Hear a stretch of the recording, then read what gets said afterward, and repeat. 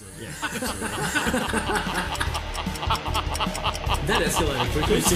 That went weird. Do you feel a bit... Hey, boys! Play the music!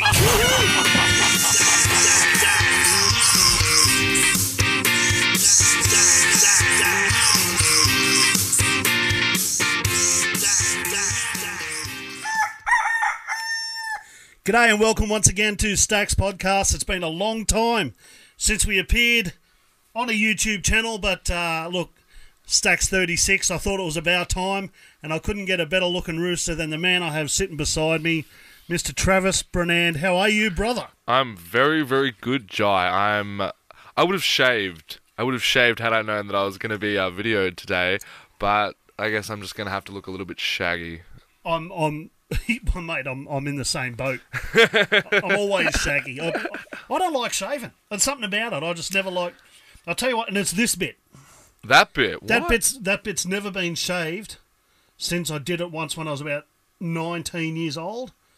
And I spent a week... Oh, you probably can't see it on camera, but I was doing those ones. I'm getting I couldn't stop the doing it. tactile feel on the lip. I couldn't stop, yeah.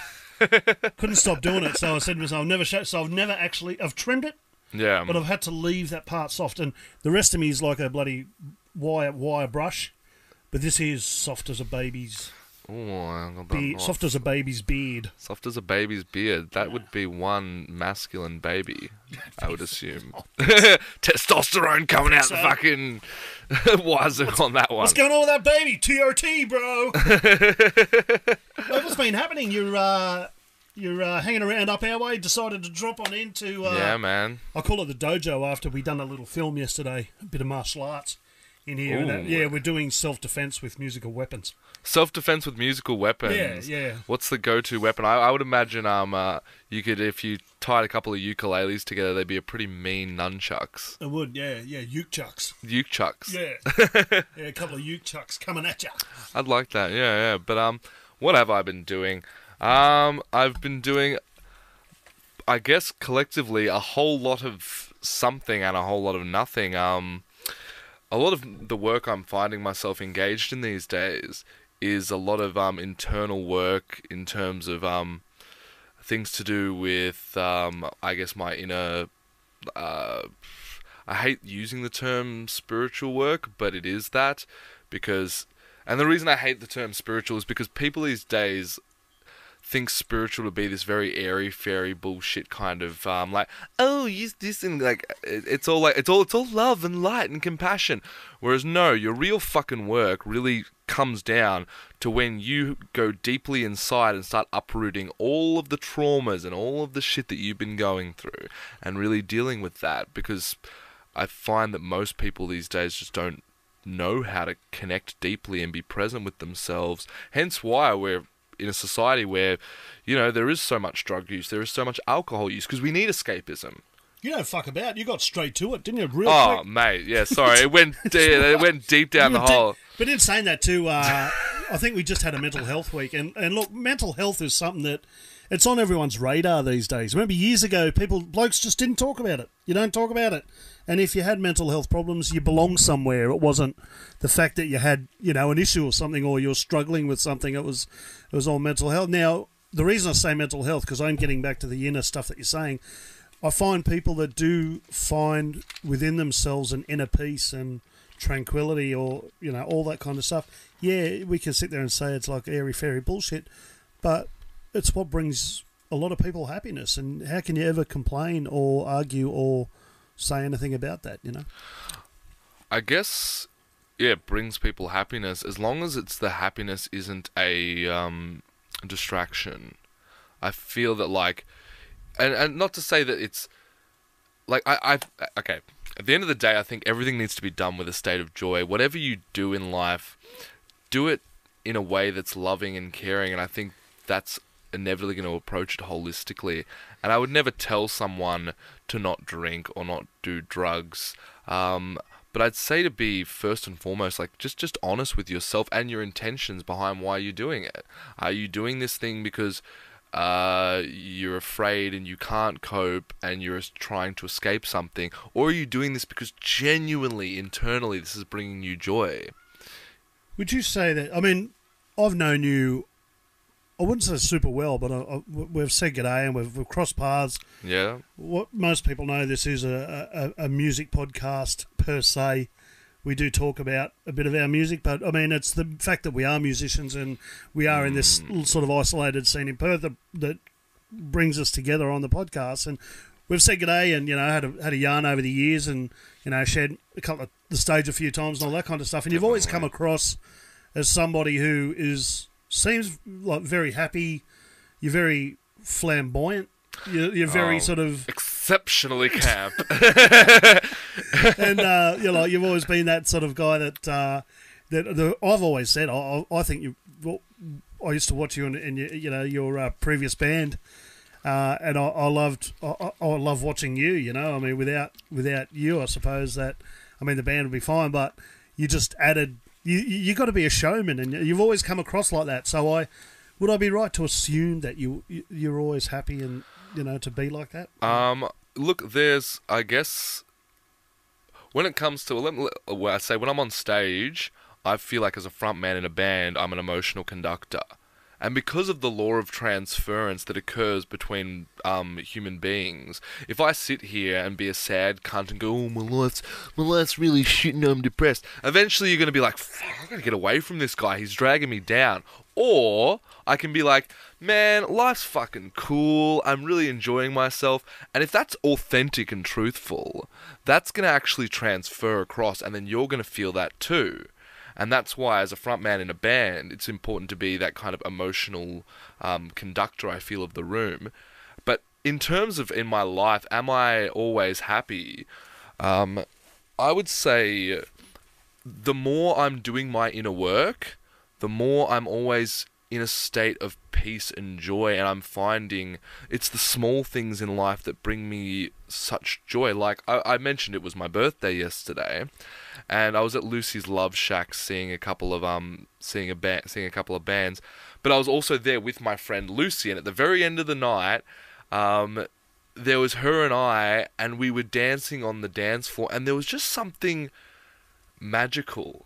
It was just something so subtle, but there was this energy that was flowing between us, and she'd even run up and jump and like wrap her legs around my hip and like fall back, and there was this trust and this freedom that was kind of moving between us that I think only comes about when you've really gone inside and you've started going, oh, why am I feeling this way? Why am I anxious? Like, for instance, with the work that I do, which I think is a lot to do with emotional releasing, connecting with and healing with past traumas internally that I've either consciously or unconsciously taken on,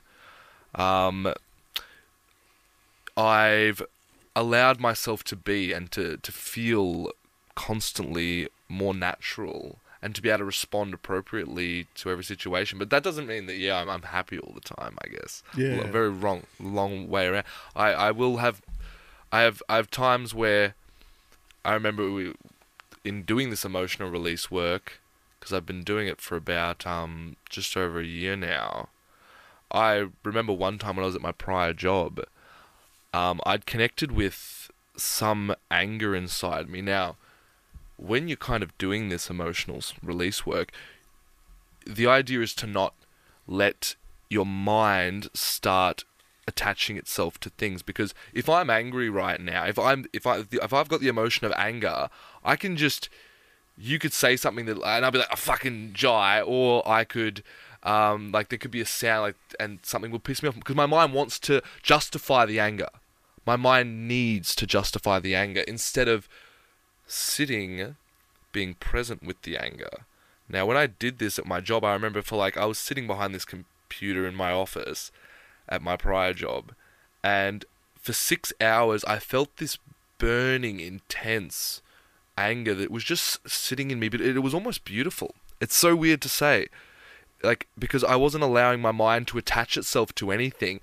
I was there present with it, holding it, caring and being compassionate towards it, and eventually alleviated. And the lightness that comes after that is beautiful, and that's why I continue to do this work that I do personally myself, and I've started doing it for others as well.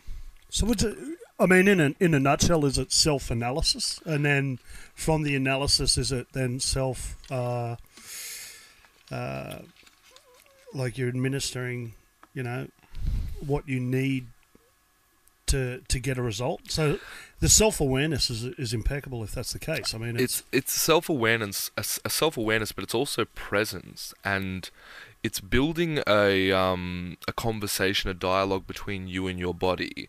Yep. Because the mind is constantly running around trying to fix everything or control everything, and I kind of look at it, the relationship between mind and body, as almost like you could look at it. Sometimes I use this analogy as with a friend or a brother or a sister who comes with you everywhere. But the thing is, this brother and sister, or if this brother, let's say, if it's the body, it doesn't want to do a lot of things. You're like, oh, I want to go out and get drunk tonight, and the body's like, no, I don't want this, and you're like, shut up, if I don't want to miss out because all my friends are doing this, come on, we're doing it, and it just kind of sits and it goes, no, and it's the same with drugs. And one of the things I'm still trying to give up at the moment is smoking. I haven't yet gotten that out of my life, John. It's still my one little. So you've got it sounds like you've really got a handle on some shit. You're starting to. Look, I'm an older bloke now. I'm sort of, as I said, I'm swinging towards 50, and I know when I was 20, I thought I knew a lot. When I was 30, I realised that I knew nothing at 20. When I hit 40, I realised that, wow, I can only honestly now start to pretend I know myself at 40, and then as I glide towards 50, I start looking at the other side, and I think, well, I've only got X amount of time left. How can I utilise this better, knowing what I know now? So you go through these transitions, and I guess I call them awakenings. And some people, especially in men go through it, and they tend to have these awakenings. And I had a good friend, Tony, that had a very spiritual awakening, and went in and discovered Reiki, and spent some time in Tibet and a few other countries and that, and really got right into Buddhism and everything that becomes shamanistic and all that kind of stuff. Went a little bit, he got drunk on it. Yeah, if you know what I'm saying, that's possible. And people do it. They do it. I think the vegan guy's never got over turning vegan. I think he's got to pull it back a bit, but he did for a while, and he got to the point where I was saying, Tony, just pull back, mate. But it sounds to me like that you've got the awareness. You can step outside yourself, which is great. Well, so smoking, yeah. What is it? That boils then to me down to the pure addictive qualities of what it is. It is, and there's also an almost because I'm a full-blown wanker. I smoke vanilla cigarellos, these little tiny things, but they're very meditative. If you smoke them, you should surely be sort of entering every sentence with, I smoke full-blown cigarellos. Yeah, I'm a full-blown... I smoke full-blown cigarellos, see? I smoke those delightful vanilla cigarellos, man, it's a treat. But in terms of that relationship between body and mind, if I sit there presently in myself while I smoke this, every part of my body is freaking out. My heart rate increases. I feel in my throat and lungs that my throat and lungs aren't enjoying it. The circulation in my hands and feet tends to retract and go back into the body. My body, as its own entity, doesn't like it, but my compulsive nature, and I like to have horribly, my housemate brought home one of those fucking $800 DeLonghi coffee machines for Christmas. So having a coffee and a cigar in the morning, or it's also an excuse to go outside. I can be very much just in my house where nothing happens unless you interact with it, That's the first time I've ever heard that. I really enjoy smoking because it gives me an excuse to go outside. But it's it's probably because you associate that with it. Yeah. And if you separated that and then started cutting away associations. It's getting, and the clarity is coming in there, and that's why, even with my, as I was saying before, I was a die-in-the-wool stoner for 9 years, and I have drunk alcohol most of my life, but I guess it was the start of May when that fell by the wayside. But it all came through clarity. Like, none of this has been... I'm very, like, adverse to doing things... And it sounds so weird, but that require a huge, like, exercising of my will. Yep. Like, if I've got to be like... If I, like, I still go out every weekend. I'm still on, like, the craziest one out with my mates. I'm still the one on the dance floor, like doing my flamboyant shit because I love it. It's me, but everyone's like, "Oh, you're so look at you. You like I love the way that's like it's so brave of you that you're not drinking." I'm like, I'm not sitting here going, "Oh fuck, I really like a drink." Like, and in the past 8 months, there are times when I'm like, do I want to drink right now? And my body, listening to my body's like, I get that like. That vomity feeling when you've had a big night on the fucking piss, I know that feeling. Oh, we all know that feeling all too well. I've enjoyed it. Like, that's why I would never tell no one not to do it. I mean, the thing, did you ever have like, okay, let's talk about the drinking for a minute, because it's something, if there's anything with me where a lot of people think, oh, I've got my shit together, but the one thing I don't have when it comes to having this shit together is I don't drink during the week. I don't drink sometimes for 3 months straight. But then I'll go out and I'll get shit faced. And when I'm shit faced, I always do something I regret the next day. Because I'm a big unit. I put a lot away. And then it's like you're locking it in the vault, and whatever happens from there on, it's like taking a pinger. You don't know how strong it is, but it's down the hatch. Yeah. So it's like where the fuck is this taking me? Because like with me, I'll drink for 2 hours straight and throw back heaps, but it isn't until 3.5 hours in, when sometimes I've stopped drinking, is when the shit's starting to kick in, and it does, and then by then you just got to ride it out, which means do some stupid shit. And I'm bad for that. And all my life, the stories I hear about things I've done, and because I can't remember because you're fucked up. And so for me, I guess it's good hearing this, because it'll help me sort of like maybe look at maybe giving it away, and I'm hearing the positives about giving the drinking away. And then for me, it's kind of, because everyone does it socially and you're part of the team. I guess it's just like smoking, anything else. And everyone goes, oh, it's peer pressure. I don't do what any other motherfucker tells me to do. I'm very individual. I do it because I want to do it, but I now need to tell myself not to want that, so... And yeah, we'll see. Well, back when I was drinking, I constantly was getting myself and friends kicked out of bars, not for doing anything stupid, but for passing the fuck out. Because it would get to a point in the night, everyone's like, because where's Trev? Yeah, that's what I'd be drinking. Everyone's like, I'm a little bit merry, but that was about it. And then like, it would hit, and I would just like, boom, blackout. Yep. And it's like I'm just like, just down. I'm pretty sure there was one time at Joe's Juice Joint where it took 2 of the bouncers and one of the bar guys to pick me up and take me outside. Mind you, this was just before I guess was a couple of months before I gave up drinking. Mind you, as they'd done this, they didn't know that I think in the last half an hour I'd just been given a massive handful of Dexies, to which I'd taken a big mouthful of. I don't know how many fucking Dexies I have. So I'm outside like passed out, and then the Dexies kick in, and I'm like, oh, hey, what's going on? Hey guys, can I come back in? And they're like, you were just fucking passed out, mate. What the fuck? And I'm like, yeah, but I'm good now. Like, can we keep going? So that's where you got to come up with something. It's like, dude, I suffer from a thing called narcolepsy. Look, I'm fine. And then they go, yeah, but you passed out. I said, you can't not let me in because I have a medical condition. That's that. That would be good. And, but then a smart bouncer would turn around and go, oh, well, you showed us your license coming through the door. Yeah. If you suffer from narcolepsy, mate, you can't have a license. No, well, gotcha. Damn. Gotcha. Done there. But in looking back on, I guess, my reasons for giving it away. Oh, and why I don't feel the need for it anymore. Just to interject, was there one moment that you said, right, that's it? I've got to kick this thing, you know? It wasn't. No, it's. I'm the kind of.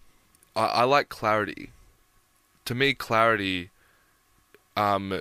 means that if I'm crossing the road and I turn my head and I see a bus coming, I don't step out on the road. You know, that's dumb. Or even I like this confidence versus clarity kind of thing as well, because confidence means if you turn out all the lights in this room and you're like, all right, Trav, go over there and get that. I need confidence to kind of get across the room and think that I'm not going to like bump into anything. Whereas clarity is when the light's on and I know exactly where I'm going. It's like cool. And I've burnt myself, I guess, enough with alcohol and seeing how I was... things became more important to me, I guess, would be it. It wasn't... I don't know if it was a moment of clarity as much as looking back, I see that I wanted to, really more than anything else, I wanted to connect with people. Yep. Being brutally honest, I wanted to connect with women, and I wanted to pick up women and take women home. And has that been the case since? Have you found it? I've found. I mean, a lot of guys do, and we all know that you go out and drink because it feels like you got a bit of Dutch courage. Yeah, you get that confidence. So you go, hey, where you going? Yeah. Well, no, and one of the things before giving up drinking, I realised is I'd never taken a woman to bed for the first time without at least, like, the two of us being at least a couple of beers in. Yep. And then I was like, well, what? Yeah. I'm like, that's ridiculous. And so what this required of me is to really, in terms of my own, in terms of me as a person, I needed to man the fuck up. If I can't walk over, if I'm so fearful that I can't walk over to a beautiful woman that I'm attracted to, why? And the questions kept coming up in me is, why can't I do this? What do I need to do? Why am I afraid of this? Like, why is it that I'm not connected to myself? Is it that I have a fear of being invalidated by this woman? What about fear of rejection? Fear of rejection's a big one too. But then now in my life, I realized that this realization came upon me recently that no one can reject me except me. I'm the only one who can really reject me. And that means that oftentimes, if I walk up to a stranger or whatnot, and they might not be into my energy, and what I'm putting down at that time, that's fine. That doesn't invalidate me, though. That just means that for whatever reason, one or another, we're running on different frequencies at that time. That's fine. That doesn't mean that they're a bad person, or that I'm a bad person, or that I'm not worthy of love, or that they're not worthy of love. Do you ever think that sometimes, I mean, every girl's different, and girls, I think, these days, and have done for a long time, have put up defensive mechanisms, especially when they meet somebody for the first time. It takes someone, I think, who's super intelligent and very, very aware of themselves as well to be able to pull down those barriers and to just feel comfortable in just having that conversation. You know, like it's very hard to have that conversation with somebody you don't know because they think, right, what does he want? Yeah. Okay. And if the attitude is, well, he just wants to fuck me, then every time you say something, it's going to be interpreted with that prejudice. This is where congruency and authenticity have become so important to me, because one of the other parts of doing my work, I guess, is I've really gotten into kind of tantra and those kind of, like, I guess, the sexual side of the spiritual practices. And congruency and authenticity is paramount in this, because when I walk up to a woman, especially if I'm attracted to her, if I'm feeling that attraction, I want her to know that I want to take you to bed at some point. That doesn't mean I'm not going to be a gentleman and enjoy the act and art of seduction, because seduction in and of itself is a beautiful thing, and people it's looked at it like, especially in like pickup artistry and stuff. It's a bit fake, but the art of seduction, I find, is a gift, and this is because there's nothing in life. Like, look at, we're sitting in your studio. There's silk. Oh, that's so much better. I'm using the microphone right. There's silk paintings in Japan from the 1400s of exactly that art, the art of seduction and protocol, what men had to go through in order to even approach a woman. And chivalry was one of those things back in the early days, and all that kind of stuff. Now, we don't have that these days because things have obviously changed. Women have a lot more independence than what was around in those times, and I guess the way it is now. So therefore, the approach and all that will be different. I just wonder when it's going to be the case of girls clubbing a guy over the head and dragging him into the cave. But I mean, so we've come a long way, like in that, and unfortunately that whole, once again, it's completely misinterpreted as he just wants the one thing. And those barriers, I've had it. I'm very genuine when I used to be the nice guy too, that would never disrespect a girl or do all that kind of stuff. I never really slept around much and did this and that. Probably because I couldn't, because I looked like a fucking hat full of chisels. But it was always something that I'd try and do the right thing. But I knew, just because I can analyse things as well, that these barriers, everything I said, it was like I could tell that. There's been 30 guys tonight spoken to you before I've come up and said g'day, and you're up to here with the bullshit, and what have you got? So it takes away the genuine people like yourself. That, I mean, you're an interesting guy. You're not the norm. You're a very multi-leveled, deep person, and just talking to you for the 15 minutes here, 20 minutes that we've been chatting, I'm seeing a side of you which I have never seen before, and I'm seeing a really, what I think is a guy going through a whole heap of discoveries, self-discoveries, and definitely. And I think you've reached that age where you start to look at yourself for what you are, and I think it's going to be a hard road as far as being that genuine guy, because the world's just not ready for it. That's, and the time you do meet someone, then you'll get that. And you do get those girls that are very switched on and understand that. And it's not like... And, let's put it this way. The more, I guess, congruent and authentic I'm being, the more that I'm attracting the right women for me. And I'm, at the moment, I guess, because I've always been a monogamous guy.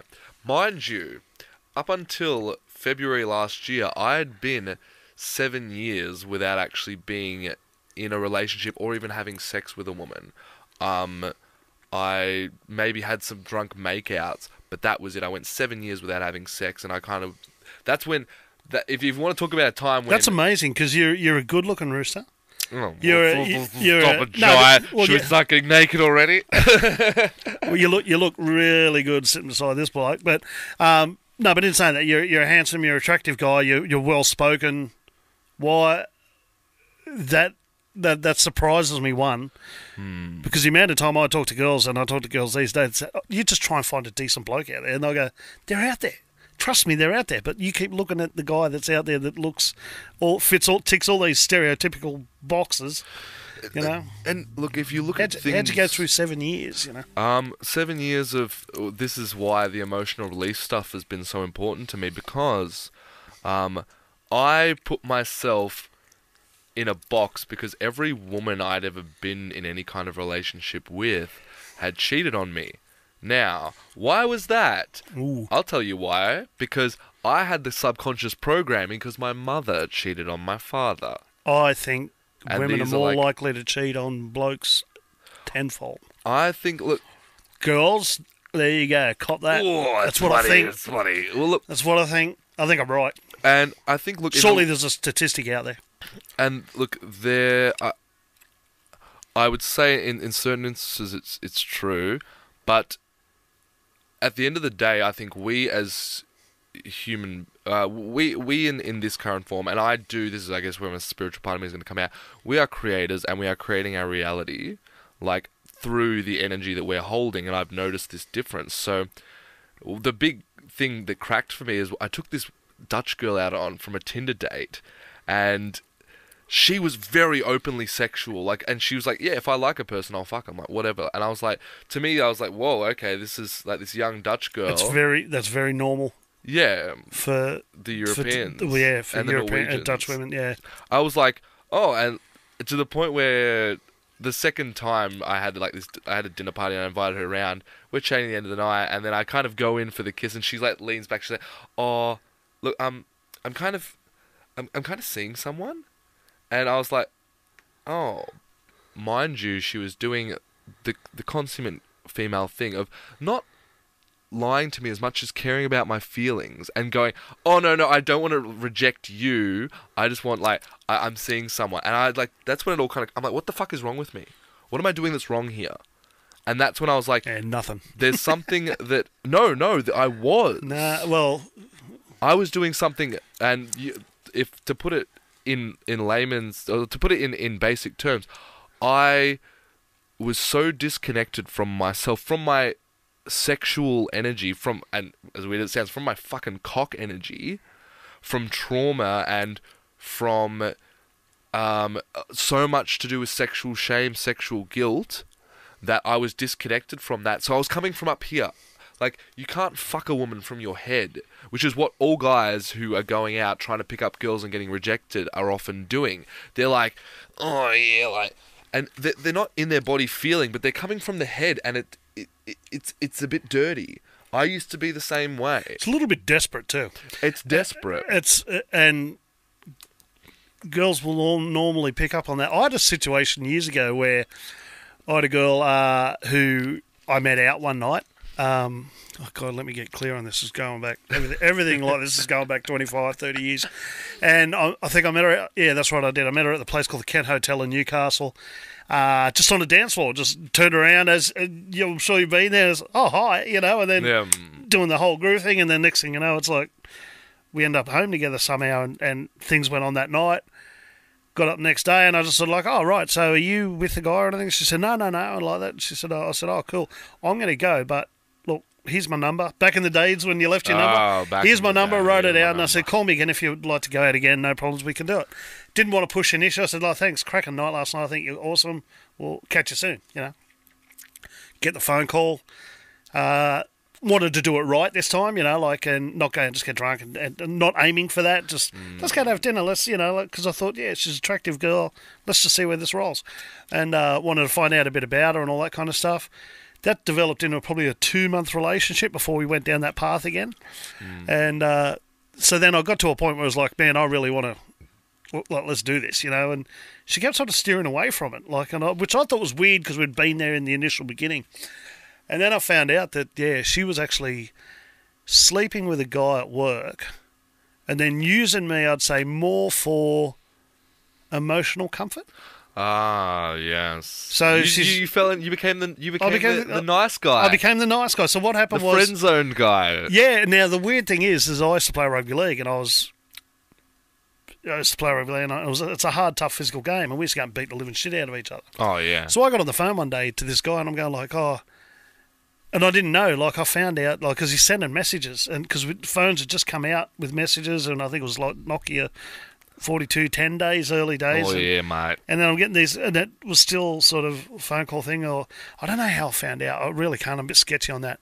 But anyway, I found out the guy she was asleep with, or she admitted to it. I can't remember who it was. And then I ended up realising it was a player from another team that I used to play against.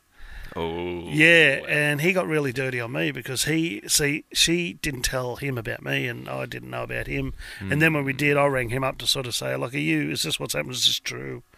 Stupid, because now I wouldn't bother. It's mine and her issue, not not him. Yep. Yeah, but when you're young, you don't think like that. It's sort of, you want to be the biggest lion in the pack. And it turned into a bit of an incident between me and him, but the whole time we're being played by the girl, and and I used to say, this is getting back to why I'm talking about this, is you said, it was me, what did I do wrong? I actually didn't do anything wrong. You know what I mean? Like we sometimes are clueless, and when you do be the nice guy, and when you're trying to be straight, I'm not going to say always, but occasionally you can find somebody who can see that a mile away. You know, and you don't see it yourself, but you know, like next thing you know, you've got somebody who wants that emotional sort of lean to. Like it's a Tinder date in your case, so a little bit different. But then why was she still on Tinder if she's kind of seeing someone? That's How many days was it after that you'd first seen her? Did she have time then to establish a relationship with someone? Or 3, was it a complete cop out? She was saying that because she was off it. She was no. I basically, when it came down to it, she was saying that because she didn't want to hurt my feelings, and also What, and just say, nah, look, I'm like, not keen. just and to basically deny my advances, because it's, to put things into context, over these 7 years, I got, like, I hate to use the term, but it's that friend zone thing so many times. But the thing is, once again, this is something I was doing to myself because I was the consummate nice guy. Now, the thing is, there's a difference between the nice guy and the good guy. Yep. The good guy's got his boundaries, he stands up for what he believes in, and he goes for what he wants. Yep. And there's no fucking two ways about it. And he's willing to say to a woman, this is what I want from this relationship. If you don't want to be in it, like, I'm not going to keep you around as well for emotional support. That's it. Now, interestingly enough, since going through these emotional changes that I've been through, I've moved into a more, for lack of a better term, polyamorous relationship.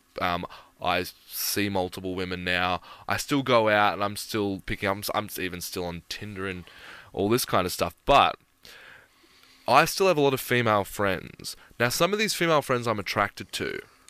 Now, every woman in my life now, unlike before where, like, they were like, oh, yeah, like, Trav, and I didn't, I guess, even think about my sexuality.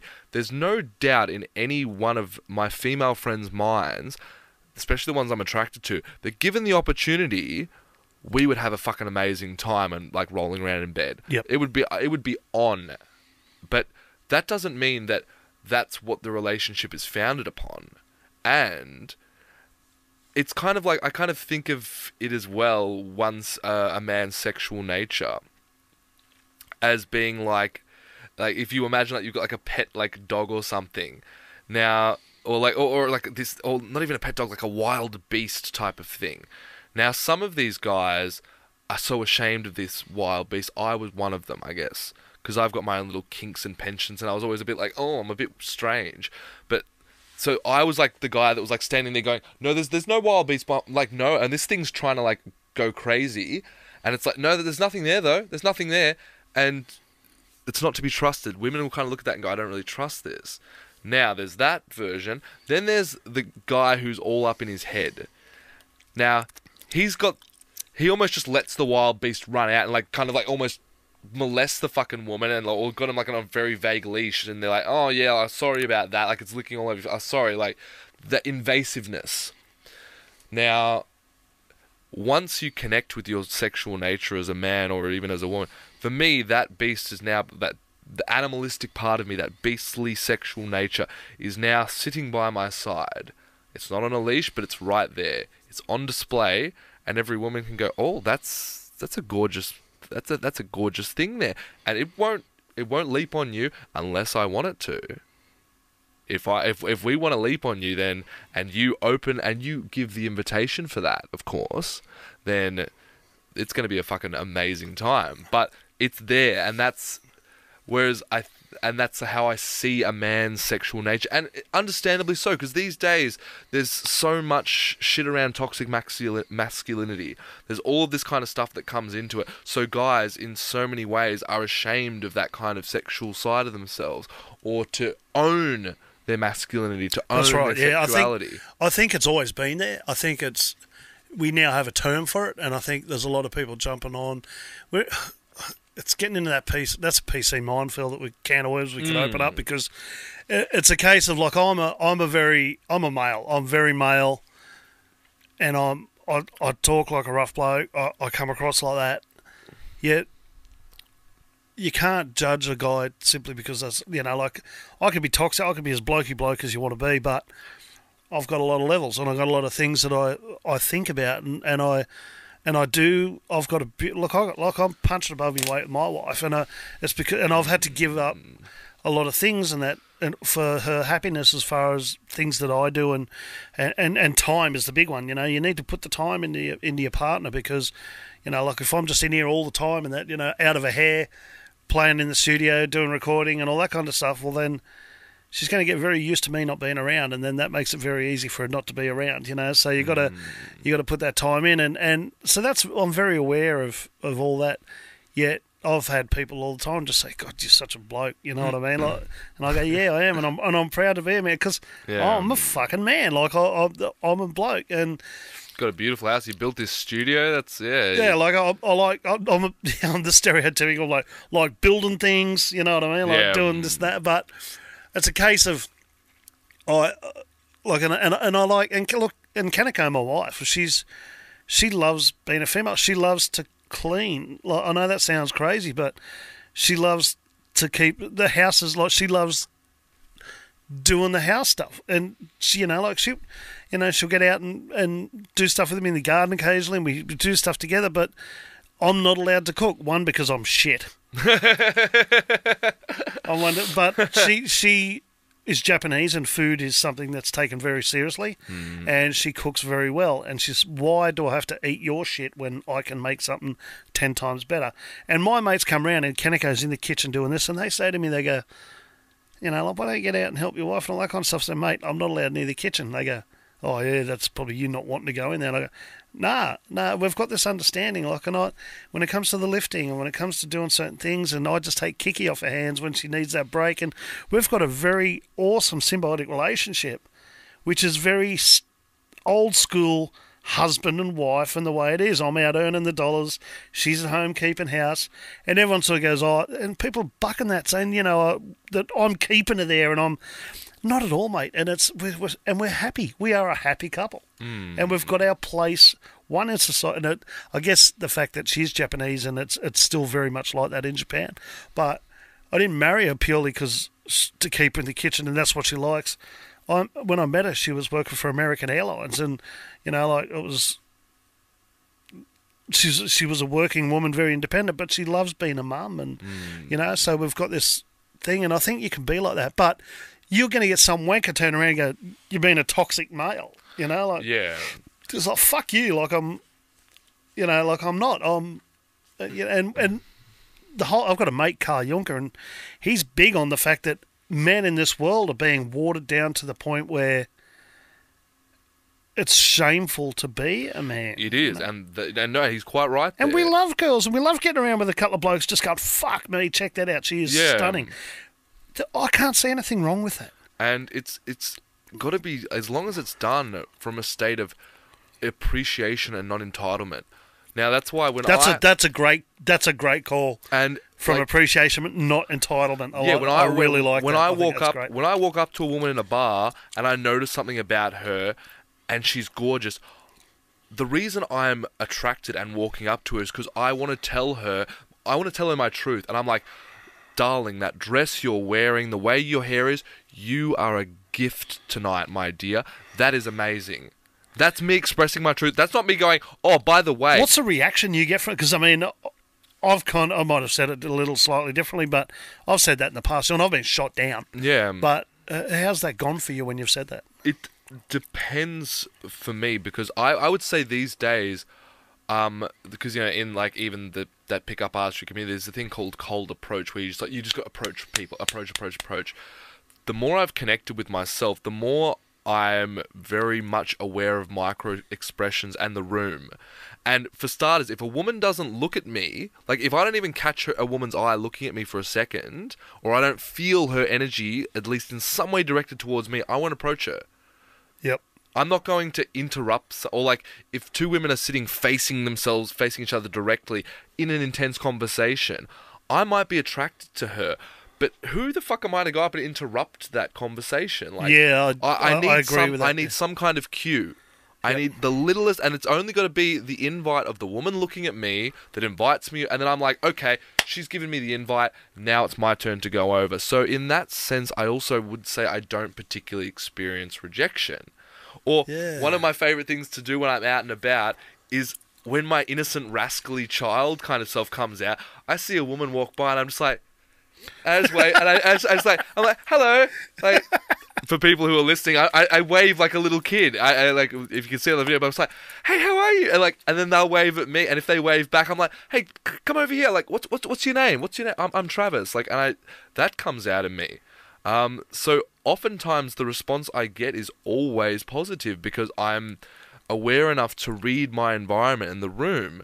But even as I said, when I go up and if it's not received well, if I'm like, dear, you look stunning, and she's like, yeah, whatever. Like, I should be able to walk away from that. Once again, not feeling rejected because I expressed my truth. I did my job. I showed up. I'm not entitled to her going, oh, thanks, you're just the best. Look at you just appreciating me. That's not what it's about. I'm not entitled to that. I told my truth. Now I can leave. Like, I've done that in the past, and I've walked away, and I've had that exact thing. Like, oh, whatever, you know. And I've walked away and go, oh, it's a shame. I feel sorry for her because she can't have that openness and conversation and accept a compliment, you know. And it is happening. But one thing I've noticed, actually, there was a period, say 10 or so years ago, where girls were very, very shut down. And I think what's happened is it's almost flip-sided, where I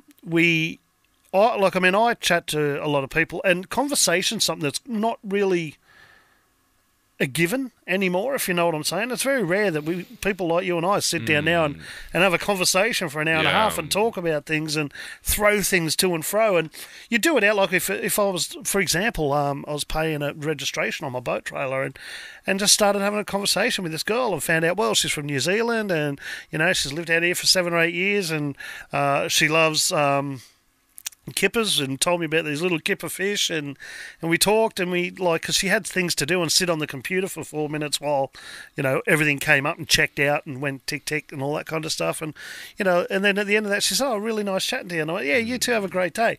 And in that environment she probably has people sort of go, oh, yeah, good day, innit?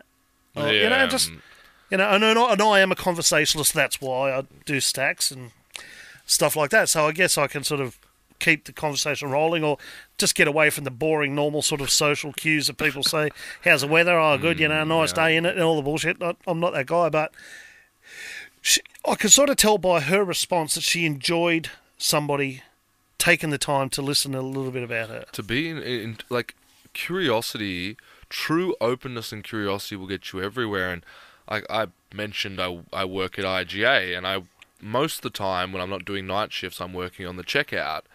And I'm known by, like, all of my supervisors as, like, a horrendous flirt. Because they're like, Travis, it doesn't matter if it's a man, if it's a woman, their age, their ethnicity. You flirt with everyone.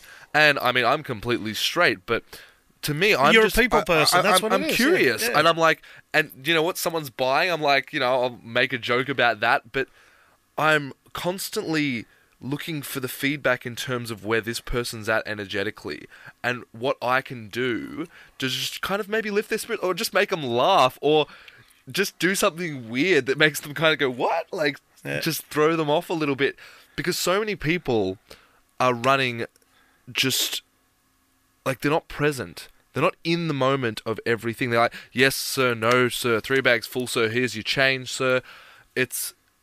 And sometimes you just got to do something a little bit silly or make someone laugh, and it just pulls them back to now. Like, even I'll ask people, I'm like, how's your day today? And they're like, yeah, good, thanks. But they say it with that drop face, like, yeah, good, thanks. And I'm like, but is it good, thanks? And they're like, and they'll look at me, and they kind of lift, and they're like, well, yeah, I guess it's okay. And I'm like, well, so out of 10, where are we at? And they're like, you know, they're like, oh, I guess it's like, oh, it's a 6. I'm like, okay, just over 50. Yeah, you got somewhere to go from there, but you've got to bring them back to where they're at, which is here and now. Whereas they're off on the treadmill of memory or imagination, just going, oh, wait, I've got to go do this and I've got to go do that, and you know, stop and smell the flowers, mate. I really worry about the next generation with their heads down in phones all the time, headphones in, no communication. Like, I'd sit on a bus and I'd talk to the person next to me. You know, I'd sit on a train and I say hello to the lady across from us. I don't know if it's, and people say, it's the country, and it's not. It's just me personally, and it's my generation. I guarantee you, everyone that I went to school with does the same thing. From where I'm from, in a little hometown called Holmesville, New South Wales, but it was just the done thing. We all said g'day to each other, and I notice now, like, kids just don't talk to each other. They're afraid to socially, you know, and so what does that cause? It causes division, and it causes grouping, and it causes socially we're changing, you know what I mean? And yeah, and then people like yourself is just that rare jewel in the crown, which, you know, like, and the thing is too, you've got, your inhibitions are low for you to be able to go out and talk to people like that, because I know I don't fear people. Yeah. I don't have inhibitions about talking to people. I don't fear community. I'll see a big bad biker walking down the street and I'm like, egg arm muscles like that. Yeah. You know, and they're like, oh, yeah, good, mate. What's going on? You know, I'll just do that. And because I've got no fear of people. Like, I've just never had that fear. You know, I don't want to get bitten by a shark, but I'm not afraid of what someone... And I guess also it's interesting, a lot, and I've often had that fear of people, and this is where a lot of the inner work, I guess, has been important for me, because I've wanted to connect with my authentic self and understand why something makes me afraid. Why am I worried about what that person's going to think about me? Why am I worried about the repercussions of if I do something a little bit strange in public, you know? If people look at me, why am I afraid of that? So in doing that inner work, it's really opened me up. Like, I remember it was like, it was in like November of 2017, where I'd met a girl in Mandurah. I'm still very good friends with her, actually. Shout out to Kim if she ends up having a listen to this.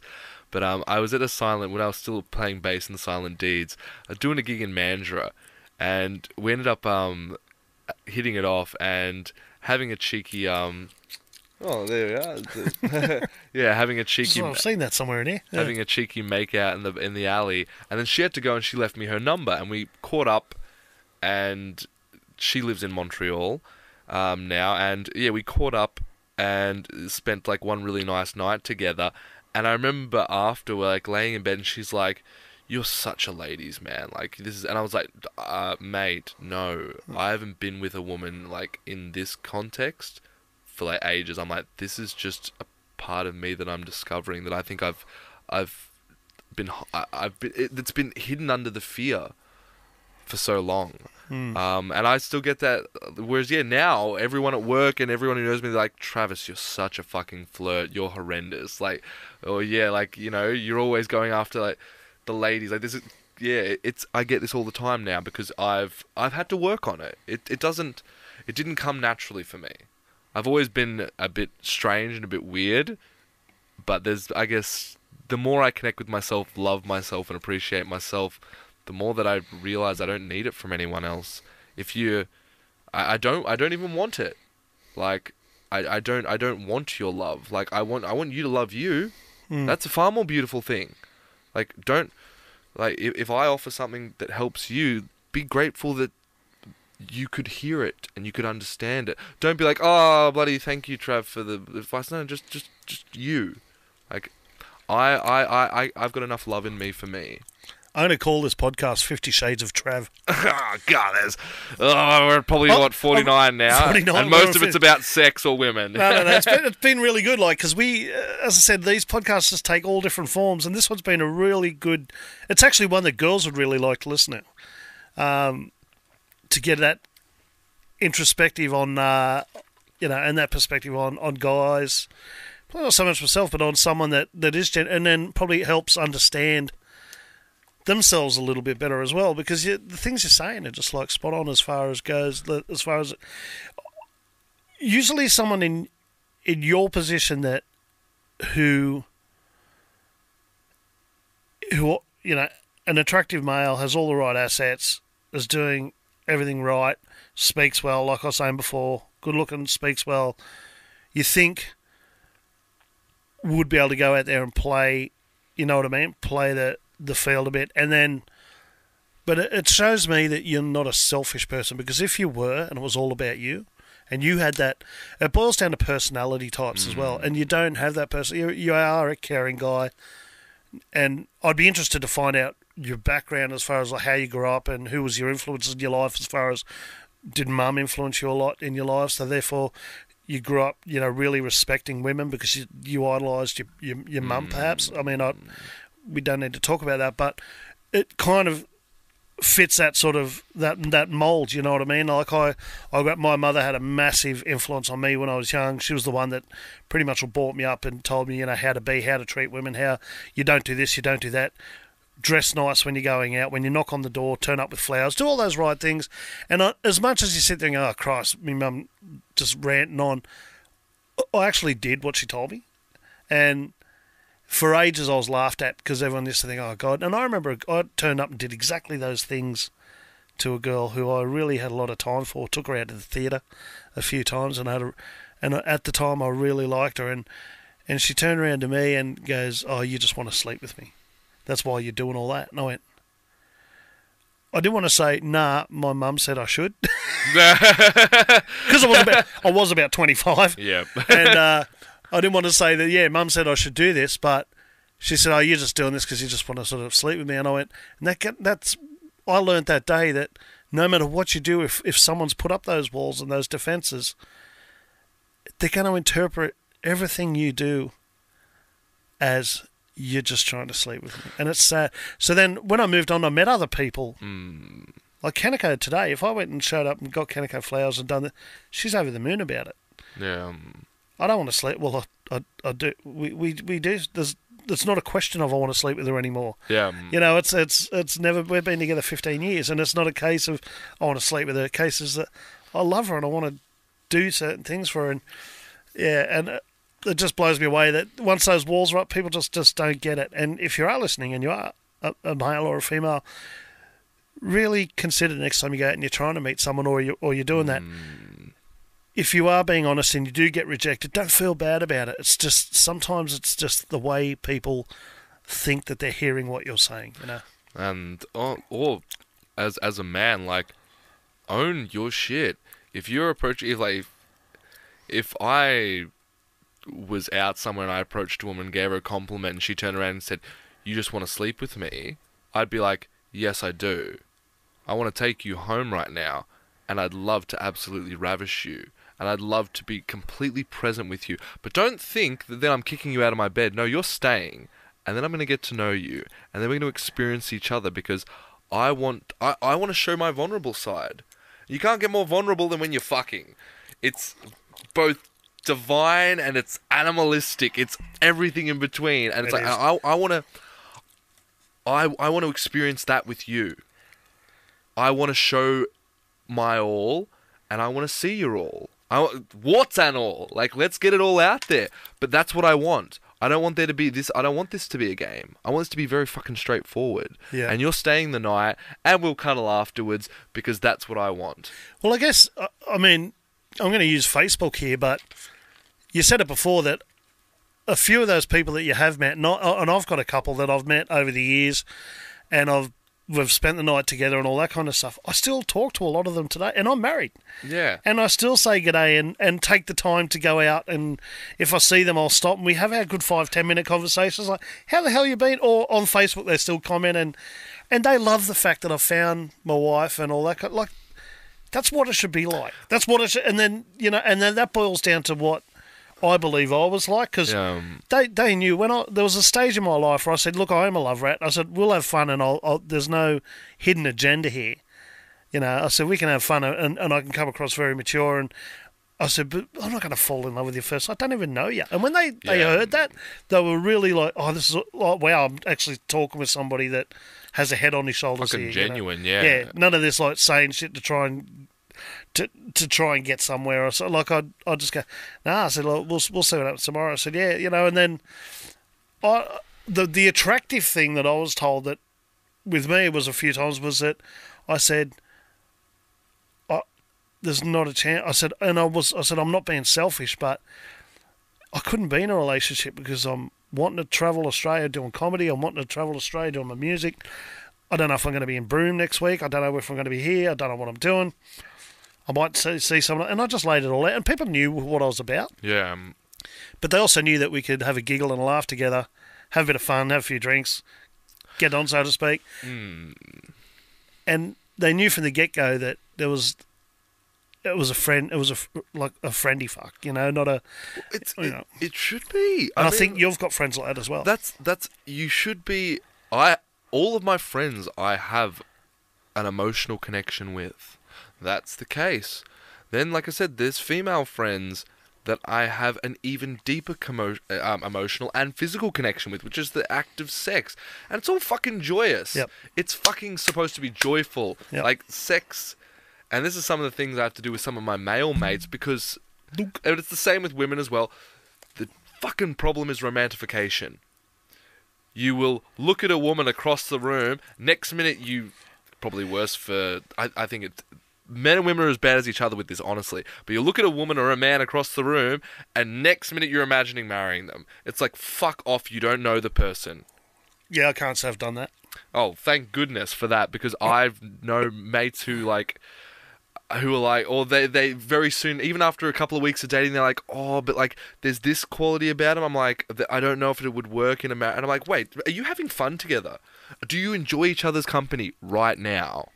Because right now is what matters, and whether you like it or not, both of you are going to fucking change. Yeah. The one thing that never changes in life is that everything fucking changes. And I think that's sometimes why, in Kaneko and I's case, we're so polar opposites apart. We've got no interests that are similar. Yeah. Not one, apart from each other. I like her, she likes me. She likes different things. We care about our daughter. But we're so apart. We'll sit down and she'll watch Japanese TV and I'll watch sport on the phone. And we're just happy being together, sitting there watching it. And then we'll talk and then go back to our interest. And I don't feel I want to watch what you're watching. I want to understand you. There's none of that. And so we never had that. We never had that crossover as far as, I'm into it. Like, she's got these great qualities. She loves my music. She reckons I'm shit. I go like, yeah, I'm pretty good music. She goes, oh, you're okay. Like, I'm saying a lot better. Like, and I love that honesty. There's a quality that I love. Like it's killer. So I guess if you don't know that you're going to have that. It took us a while to know each other till you find those qualities. But I guess it's what qualities do you look for straight off the bat? You know what I mean? And I think conversation would have to be number one. If you can't have a conversation with somebody, and then you're on that level. I mean, I met a girl recently who's got a boyfriend, and he's a great guy, and but we just clicked. You know what I mean? And so, and there was nothing ever sexual or anything there. We talked about some weird shit down that road of sex and all that stuff, while the boyfriend was standing there.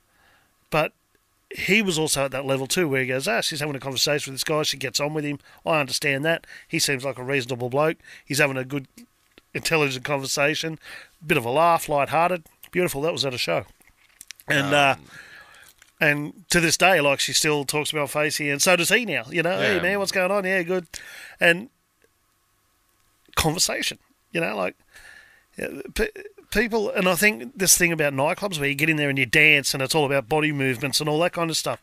Physical attraction will only last for so long. It will. No matter how smoking hot either of you are, And I know exactly what you mean. There was on Friday night, I was with a friend, and I was in that childish rascal set, and literally there's two girls, and I waved at them, and I was like, hey, what are your names? And immediately we got in a conversation. Everything was great. Then we were like, oh, we're going to bloody this place. Do you want to come? And immediately we got on, and I was very attracted to one of the girls. That's why I waved at her, and I made that very clear. I'm like, you're gorgeous. I'm like, you're so small. I just want to pick you up and throw you around. You're so tiny. Adorable little thing. And then as the night went on, and I made my intentions very clear, and then she basically said, oh, look, I've got a boyfriend. I'm like, oh, do you? Tell me about this boyfriend. Like, it's like, oh, I've been seeing him for 2 months. I'm like, oh, come on, show me a picture. I want to see this guy. And I'm like, oh, isn't he a handsome lad? And we had a brilliant night together, and mind you, my other mate hooked up with her friend, so I was like, bloody well done, sir. Yeah. But you're a rarity because, once again, that's your unselfish nature. Had you been a selfish nature, you would, oh, really?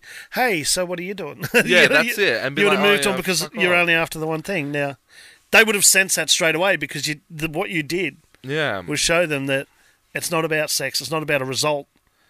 It's genuine about, man, we're having fun. You're a nice we're person. having fun. We're hanging out. Don't get me wrong, like I said, given half the chance, I will bend you over and do nasty things to you. But also, like, I totally respect. And then, funnily enough, she then, like, a couple of hours later, when I'm at home, like at 5 a.m. in the morning, she somehow found me and added me on Facebook, and we started the conversation up again. It's like, we started chatting. It's like, I respect. She's in a relationship. She's in a committed monogamous relationship, and I'm like, fucking cool. But is that not a smart move too? Because had you just dropped it there and then, you may never speak to her again. Now, what happens is 3 months down the track, shit's not going well between her and her boyfriend, and next thing you know, they're not together. She's going to be, hey, Trav, what are you doing? Let's go out, sometime. And that groundwork you put in and the right moves you put in there, and I shouldn't say moves because it sounds sleazy, but the reason you just being you enables the possibility, and this is where guys fall short. You got to create possibilities, and I do it every day. You do. Every day with creating possibilities. Like with my daughter, I'll show her something, and she doesn't have to learn that day. I plant seed. I might leave a little guitar in her room. That's because it's the possibility that one day she's going to pick it up and all of a sudden take interest in it. But if it was never there, she may never pick it up. And you're creating possibilities. You're sowing seeds wherever you go with everyone you know. Great for networking, for business and all that stuff as well. Very much so. Like, I've gotten so many jobs, or like met so many people, made so many friends, interacted with so many different human beings just from that. From being my most authentic self at that time and expressing that and expressing interest in the other person. Because people are fucking interesting. We're a weird bunch of whatever we are as humans, and we're weird and we're interesting, and I want to know about you because I'm sure there's something in you that will give me comfort in myself, or that might make me chuckle, or that we can like just have fun together. That's fucking cool in my opinion. Do people... And I'm going to segue a little bit here. Do people sometimes not like? I mean, is it too much? Are you too much? I can be too much for some people. Oh yeah, definitely. So, can you be too much for some people? Like, and they get a lot, just can't do it. And it's because one, they probably just don't get the whole concept. They don't see what you're about. Yeah. What they see is sometimes people. I think people would sometimes see you as a threat. Yeah. Especially males who are very protective with females. You know what I mean? That's been happening a lot. Yeah. I mean, I've copped it, and the thing is, I look at the guy and I look at me and go, "You for fucking real? Like, come on, dude! Like, look at me. Like, as I said, I look like a hat full of chisels. Like this bloke, I've had blokes over the years, and they just go, like, just fuck off and leave my girlfriend alone. No, I'm just having a cool conversation, like, dude. And then I'm onto the guy then. Yeah. Mate, and then I try and say, like, mate, you just shouldn't be like that. Like this, I've got no interest in your wife or your girlfriend or whatever, apart from the fact that we're just enjoying a conversation. Now, when that's a problem, it's your problem. Yeah. And it's nearly led to punch-ups and shit like that. But yeah. Well, thankfully, I am definitely too much for some people. I think the intensity of my energy at times, especially when I'm out and I'm in my like because I do flux between extroverted and introverted, I think quite evenly. But when I'm in my extroverted phase and it's really turned on, it's like poof. But that's the Trav that I knew, and I've seen perform, and I've seen lead a band and all that stuff, and it's what made you, and that's why I headhunted you for a podcast, because I went, this guy's definitely going to have stuff to say, like, because it was just, you ooze it physically as well. So. But I it's funny, yeah, because I have a friend at the moment who's a close friend, and she's recently hooked up with this guy, and this guy he's younger, he's an Irish boy, he's a nice dude, but we hung out a couple of weeks and he doesn't like me, but I kind of revel in it, like, because I can see, like, I'm like, dude, you got nothing to be threatened about, and then the cheeky side of me comes out, because I'm like, ooh, I know that I'm bothering you a little bit. And so this is where my rascal side comes out with people, and I'm like, ooh, like, I get to poke fun at them. I'm like, hey, you notice that? Did you notice that about yourself? Like,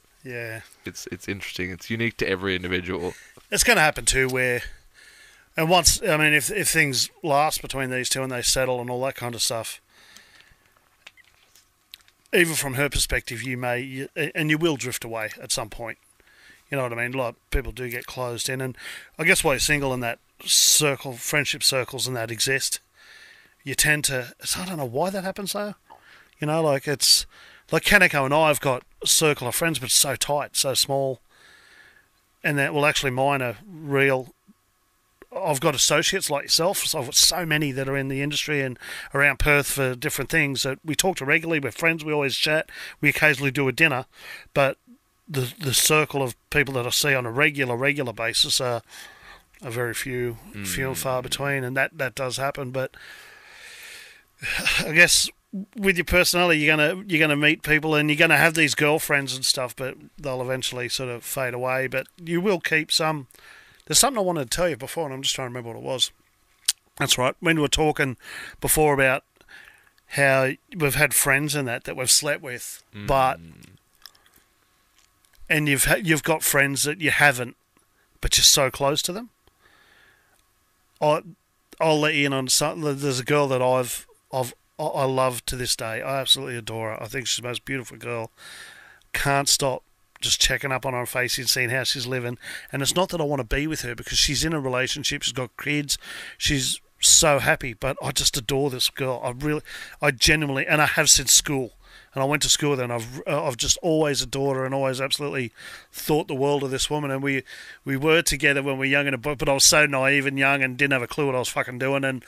And were we? I mean, we're 12, 13, you know. So it's not even. Yeah. It's not even. But it was, that goes back to then, when the way I thought about her then, I think about her today, and absolutely think the world of her. And I do, and would do anything for her still to this day. And we've got our lives and we're close, and we're friends, and we still talk. And she'd come over to Perth, and when she was here, she made sure we caught up and all that stuff.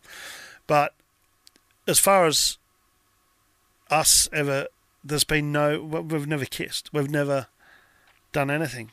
You know? Yet, if you said to me, if there was anyone on the planet you could marry, I don't have to think. You know, I'd be like, I've got that person.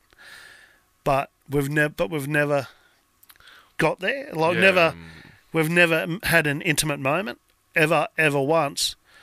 Yeah, for me, I mean, she might think different, but it's weird because it's not someone that I've been with in the past. And I had a girlfriend in the past who I think very highly of as well, who, if you could go back, who would you go back? And it was like, oh, well, if I had to, it would be her sort of thing. And we were intimate and all that kind of stuff. But to have someone that you just never had that moment with, but I feel like a trust of my life, and everything about her is my ideal. You know what I mean?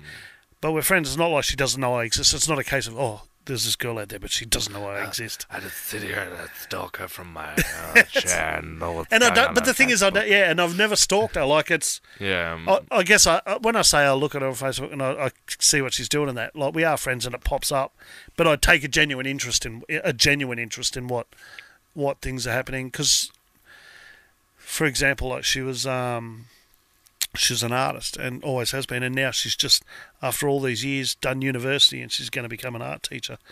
And back then I knew that she'd be the best art teacher because she just was into it, you know. So to see that arc is really, really cool, and to have that affection for somebody that from a distance. But you know what, if she broke up with her husband, I'd be genuinely upset, because I know how good it is right now in her family sort of situation, and she thinks the kids are great. He's an awesome man. But any guy that she ever had a relationship with, she tended to, I think they see the fact that I have a lot of affection for her. Probably don't believe that there's nothing ever gone on. So there's been this kind of jealousy. So what I think she did was keep me at arm's length as we got older, keep at arm's length from me a bit, because, you know, like, I'd sort of, I don't know, I don't know what it was, but yeah, I've always had that moment where there's been that one person that, but never once has it been a sexual thing, and it's not. The attraction isn't a sexual attraction at all. I think she's absolutely stunning and beautiful, but not in the way that I don't know. I guess it's a total head attraction. Yeah. I don't know. It's hard to explain. I've never been able to explain it. I've never because it's weird. It's unlike any other attraction I've had for anybody, including my wife. You know, which is like the attraction I have towards my wife is a completely different one again. There are, and I find that is the case. You will often run into different people in life that strike you in certain ways, whether they be men or women. There's been many people who fascinate me, and that I'm intrigued by, and that I have a lot of respect for. I guess when it comes to women, it's like, yeah, there's this. That's why I don't really particularly have a type, even when it comes to a woman, because it's like, when I appreciate something about her, it's like, what is it like? They're always different, and there's always something, and some are really special. There's, I've never been taught more in life than by the women that have been in my life. Yeah, and I guess to go 7 years without that, and because I was hurt by being cheated on, I kind of was like, no, if someone comes along, she's got to be really special, and did that kind of bullshit. Yeah. And really just denied myself the ability to. I rejected women before they even got a chance to get close to me, or for them to even reject me. I look at them, I'd be like, nah, but no, like, or I'd wait for them to fit into a box of what I thought was perfect. And then even if they did fit into that box, there'd be no fucking way I'd be able to approach them, because I would have freaked out. I'd have been like, So the 7 years happened after you found out about your ex-partner and what was going on? It was when I first came to Perth, which was in 2011, and I Where's home originally? Melbourne, Victoria. Yep. Are So, your family there still? my father lives in Geelong, and my mother, stepfather, and sister live in Queensland now. Yeah, right. So you're over here basically. You're it. I'm here on my own. Yeah, I do the what is it, the Orphans Christmas all the time. But I like it this way. Like I love my parents, but we are very different people. Yep. Very different people. So and at the end of the day, I as much as I love everyone that I know, and all my friends and all of my lovers, even as much as I love them, I don't feel in any way attached to them. Yep. Like, if one of them came out of my life as, like, you know, or drifted out of my life, that I would be in full acceptance of that. If any of them died, I would be sad, sure, but I would never feel lost. I in no way feel lost. I totally understand what you're saying. You know? I lost a brother last year, and we were tired us three, but where a lot of people were clutching at straws after he died, I was never felt lost, never felt. I know this sounds bad, but I was never overly upset. I miss him and I love him, and I'm saddened for his family that he's gone. But I'm funny with things like that. Like when people go, my take on life is really different to a lot of people. For me, there's no ownership on life. We don't. Yeah. People say you own your own life and all that kind of stuff. Yeah, we do. But for me, what I mean is that we're all part of a bigger thing, and we're so insignificant, and it's going to happen. Yeah. So I've embraced that.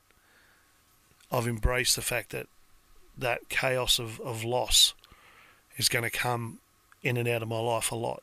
You know. Why? You know, we can celebrate birth, but why can't we celebrate death? I think it's or celebrate the time that person had. That is, I think, even what gives life so much value is knowing that death is a certainty. Yeah. For every one of us. Well, he gave a lot, and he had a lot at his and that made me happy. You know, like the fact that there weren't people there saying bad things, and he had people show up. He was very big on coach. He was a rugby coach, and he had all the kids turn up and from the whole club, you know, and all that kind of stuff. And it kind of, I felt at peace that he had done his thing here. You know, he got enough done. You know, and you know, it's just sad that he's not going to see his two young boys grow up. But I just don't know. And family, I'm like yourself. I could be totally on my own, and I don't feel the need for that.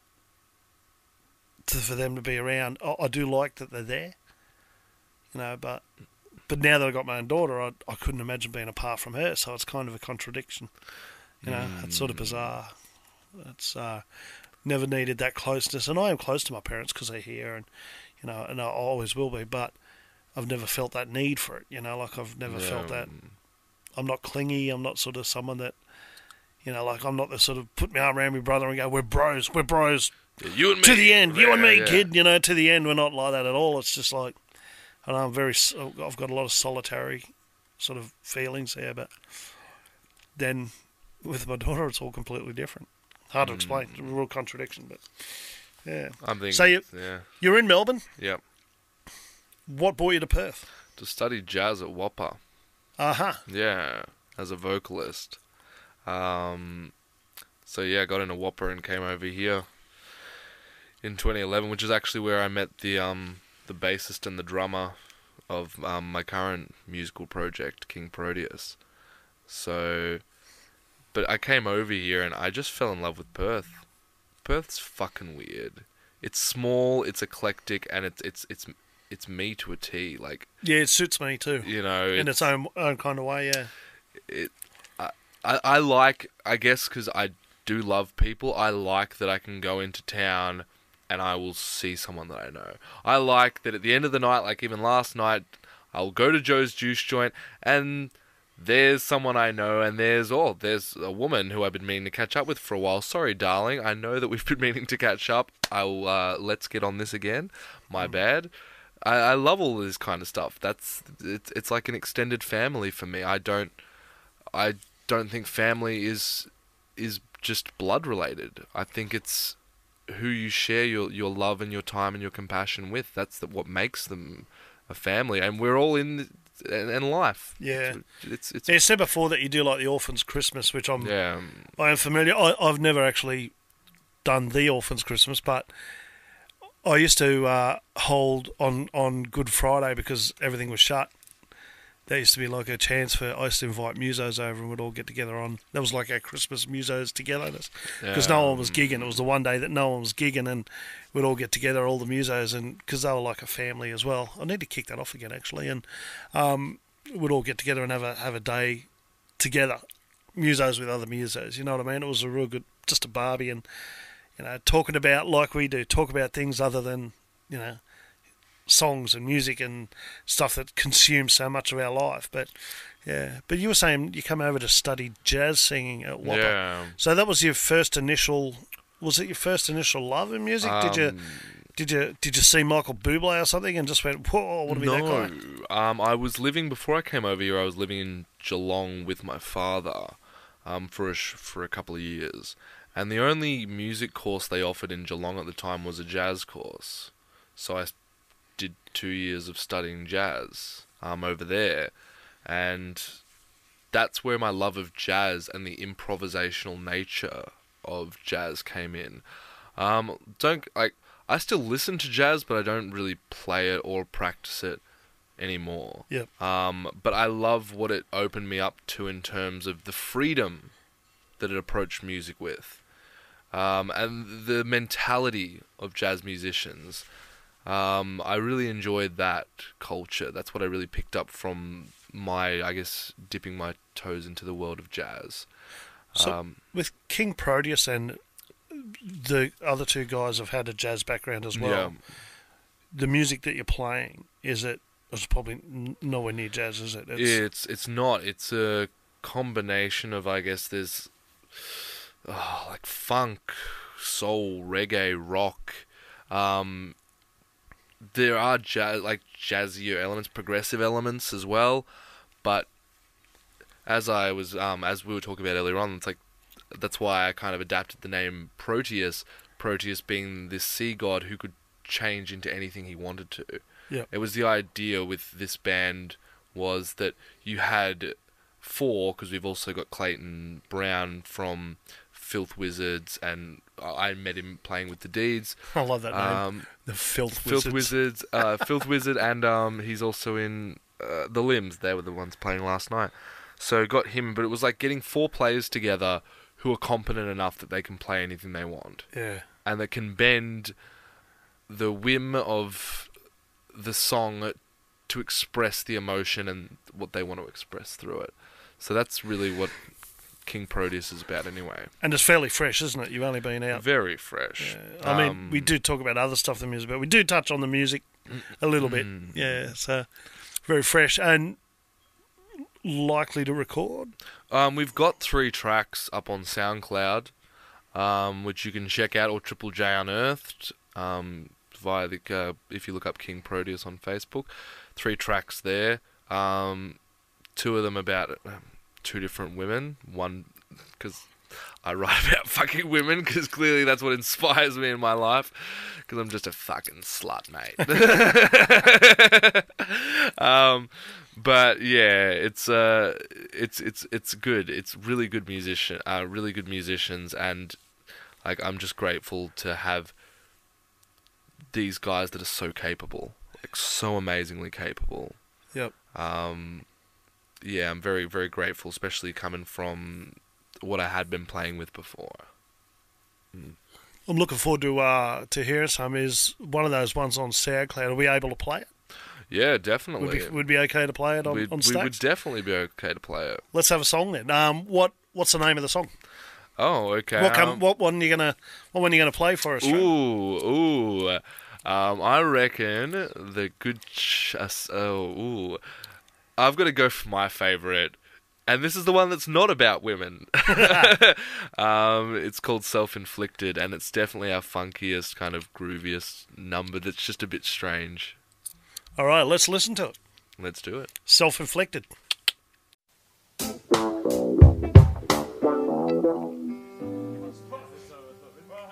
We need to keep that as the intro for sure.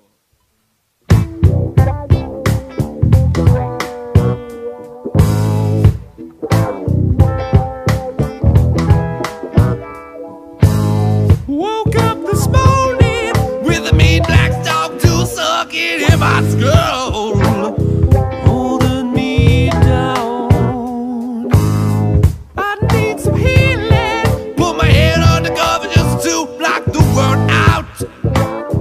When my mind shouts, the dark little stress is always self-inflicted. The dark little stress is always self-inflicted. The dark little stress is always self-inflicted. The dark little stress is always self-inflicted.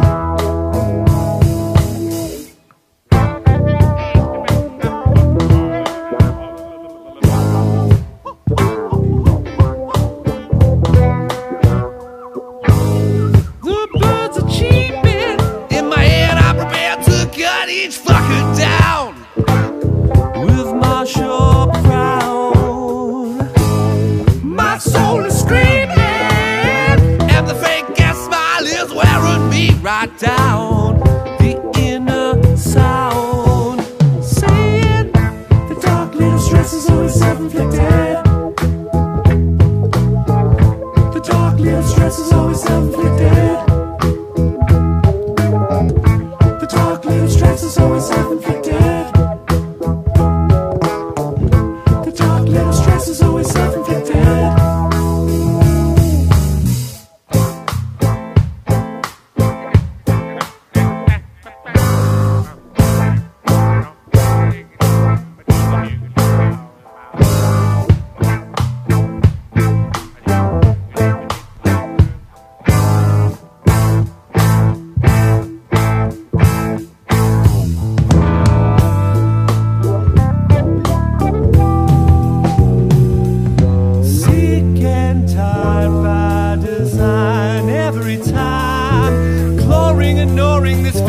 stories appalling again. Watch my descent into another lie. Seething and heaving, I'm breathing the bleeding of shame and pain. Cross my heart, hope to die, ready to fly. Let it all go, 'cause I'm drowning and dead out of hope.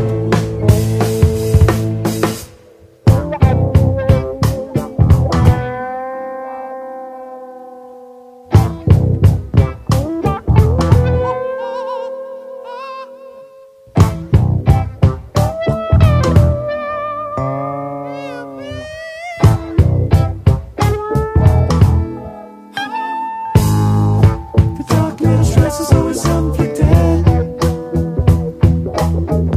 The dark little stress is always self-inflicted. The dark little stress is always self-inflicted. The dark little stress is always self-inflicted. The dark little stresses, oh, the dark little stresses, oh, the dark little stress is always self-inflicted. The dark little stresses, the dark little stresses, yeah. Dark little, dark little, dark little stresses.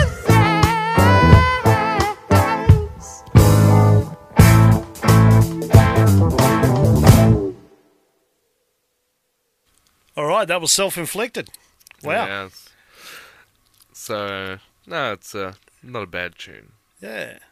I actually haven't heard it for the folks. I was like, what are we going to talk about I've here? just let you in on I've just let you in on a big secret. But yeah, you guys just heard it. I actually haven't heard it, but I will have heard it by the time I watch or hear this back. That's the way the magic happens. of studio It's the way the production. magic happens.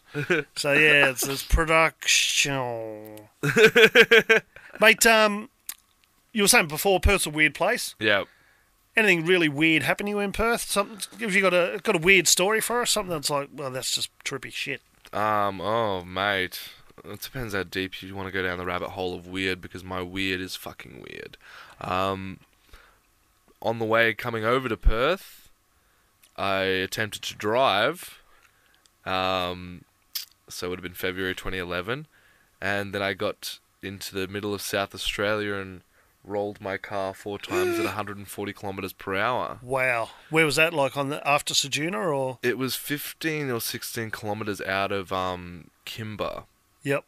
That town that's like a tiny little town Yeah. that's claimed to fame as the halfway point It is, yeah. between the east and west coast. So I was, I think 15 k's Hasn't out Kimber of got that. the big galah? Possibly, I think yeah. Kimber has, yeah. I was stuck there So for hang a on, couple of days. 140 kilometres an hour. Yeah, Straight road? straight road. Fell asleep? No. Just blown tyre? Do you know what happened? Or? I know what happened. It depends how, like... I have 2 stories I tell for this. Okay. I have 2 stories. One that I tell Is the most... truth. one which I tell most people is that I was fiddling with the radio. Yeah. That's not the truth. Yeah. That I took my eye off the road, fiddling with the radio. Now the truth is I took my eye off the road, but how do I simplify this without going into a long-winded story? Truth be told, I was, let's say, playing a game with God, for lack of a better term. Yep. And it was this kind of thing that was occurring within me at the time. Nothing in any way sinister.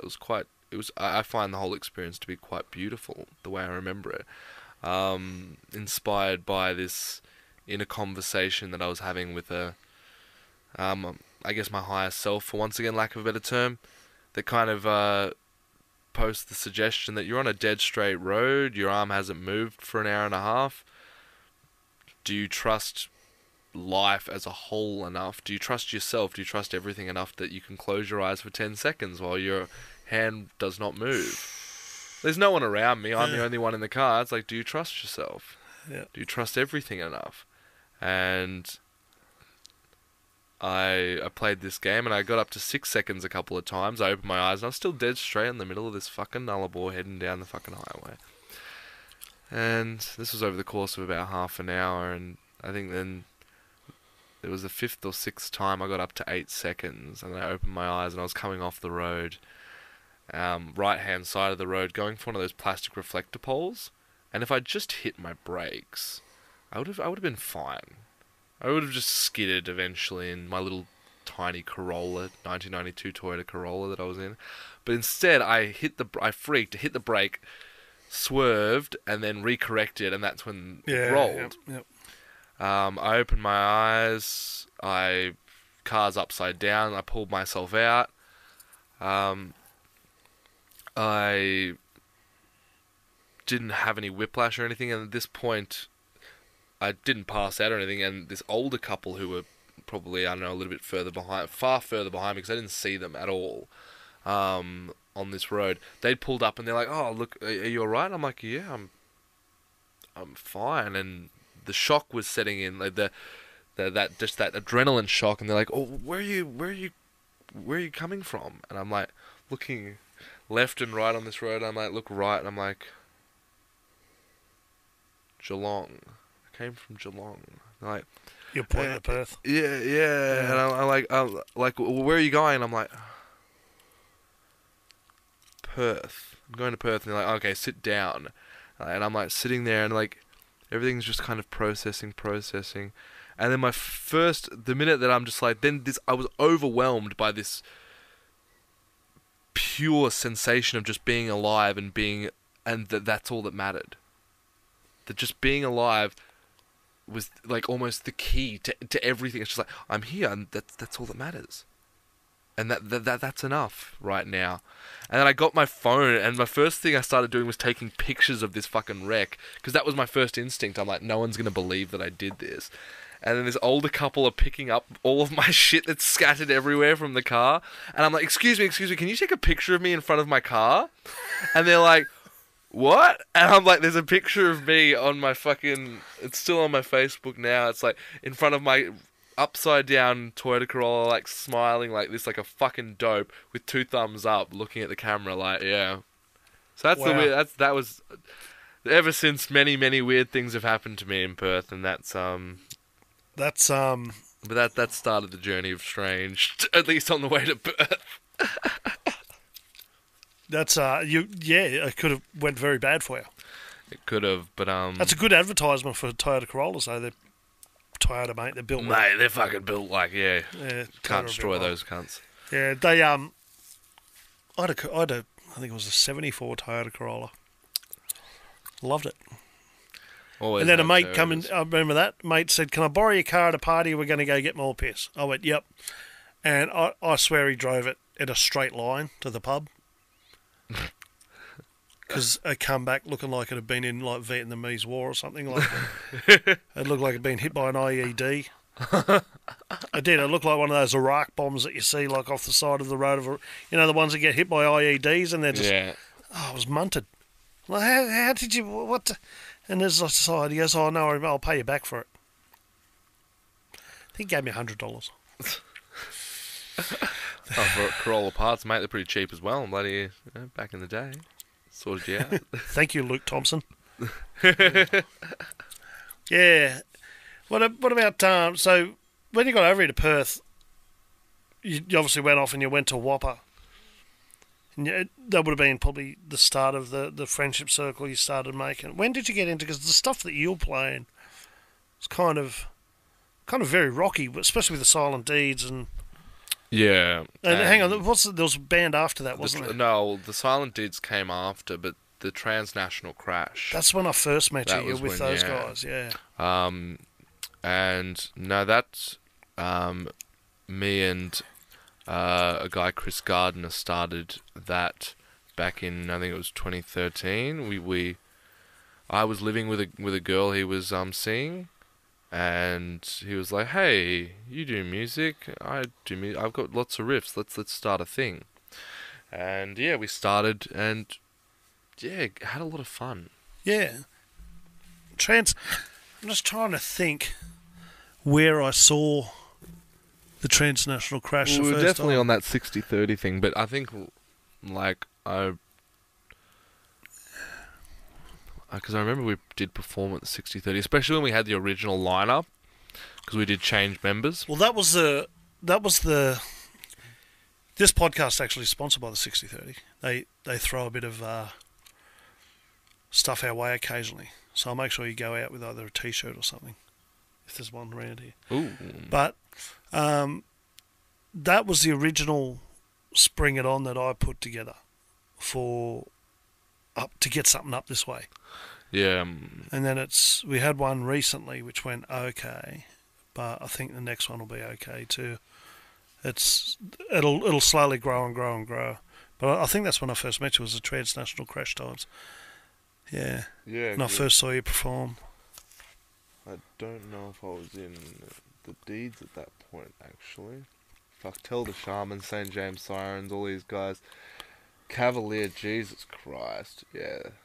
So many bands, yeah. So many bands have been and gone. Yep. Okay, so their Applebite's still about. Blackjack was one I was in. It's now not there. Black Parade's gone. St. James Ascending Sirens. Fall's gone. Yeah. Two for Flinching still around. Fight the Morning's gone. These Winter Nights They're still going. still kicking on occasionally. Mountains on Pluto I don't think are around. Tell the Shaman are still doing stuff, I think. No, they're done. They're done. Yeah. St. James Sirens are still kicking, I think. Yep. Big Jack, well, we only play over twice a year anyway. You're talking about jazz. The Big Jack is a band that I play in with Peter Anzullo and a few others. Mason Velos out of These Winter Nights.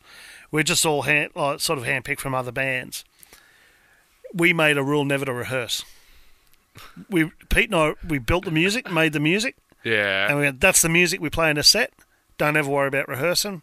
We get together just to play, and we just base it around what we know that's on that thing, so we can get creative with it, come in with a different flavour on the day. We don't know till we're playing it, and it's unreal. We love it. Wow, So, man, yeah. that would be exciting. I think you've seen us play. I think I have, yeah. I think it was at Rosemount. You may have seen us play Many down there. moons ago. Yeah, Enemy Mines, I think they're not together anymore. Actually, I think they might be. Killmeister, they just had a big blow up and they're not together. Matt Cal, I think that might be. He's still around. It's pretty hard when you're a soloist and you're not together anymore. Yeah. That's It's like, hey, I'm a soloist. All right, is the band still personality. together? No, we split up. Yeah. Mentally became fractured. Yeah. So you're a bassist or you're a guitarist? I'm a vocalist. Yeah, but you Actually. play quite well as well. So I mean, my guitar skills are very underwhelming. And even my bass skills are pretty fucking underwhelming. It was just the Deeds. I played bass in the Deeds because I was mates with the lead singer, and he was just like, he wanted someone that was like that he was comfortable with in the band, and I auditioned for it, not owning a bass. And he's like, you should just audition. I was like, I don't own a bass, like whatever. And like, just do it. So I got the bass. I got my bassist, James Hume's bass in the Transnational Crash, which is a right-handed bass, and I auditioned for the band upside down and played all of the riffs and the bass lines upside down, which is what I still do now when I play bass. I've got a bass that I've literally I play it upside down because I'm a lefty. yeah, So yeah, but I don't know, jack of all trades, master of none. But I'm a front man. Like, even playing bass in the band, I threw myself around like a front man anyway. You know. yeah. I'm a massive fan of frontman being free, not tied down by an instrument sometimes. And that's one of the things I've got to, I guess, put more practice in with King Proteus once we take it on stage, because Is there only 3 of you in that band or 4? there's 4. Yep. Yeah, there's 4, and I play a fair bit of guitar in it. So it has required a lot of me, because also the bassist Dario Giratano, he's heavily into composing, and so he'll compose a lot of it, and he'll be like, I want you to do this on guitar, and which I invited him to do. I'm like, I want you to challenge me, because I know that he can. I'm like, I want you to challenge me with musically speaking. So he'll give me he's like, I want you to do this odd guitar chord into this one, and I'm like, oh, okay, not bar chords here, mate. So Yeah. that, and even with vocals and that kind of stuff, he's always going, go for getting me to hit certain notes over certain chords that challenge my ear a bit. Yep. So yeah, that's one of the things I also really enjoy about it is pushing myself Ah, cool. in that regard. Yeah, I find that it depends on what band and what I'm doing. If I can't find a guitarist, I'll play bass. If I can't find a bassist, I'll play guitar. If I can't find a bassist, I'll sit on bass. But I'm very.